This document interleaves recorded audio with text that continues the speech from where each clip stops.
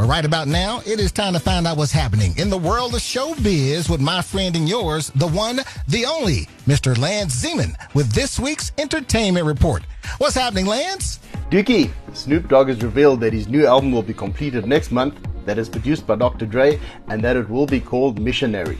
Snoop's debut album was released back in 1993, and in typical Snoop style, the album title is just a reference to the title of his debut disc, Doggy Style. No word yet on the drop date for the first single, or if Dre will feature on Missionary.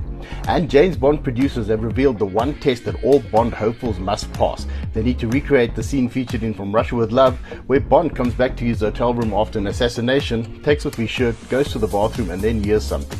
Takes his gun, goes back to the room, only to find a girl in his bed. That is the test. Apparently anyone who can pull that scene off is on the shortlist. And after witnessing a bizarre traumatic incident involving a patient, Dr. Cotter starts to experience frightening occurrences that she cannot explain.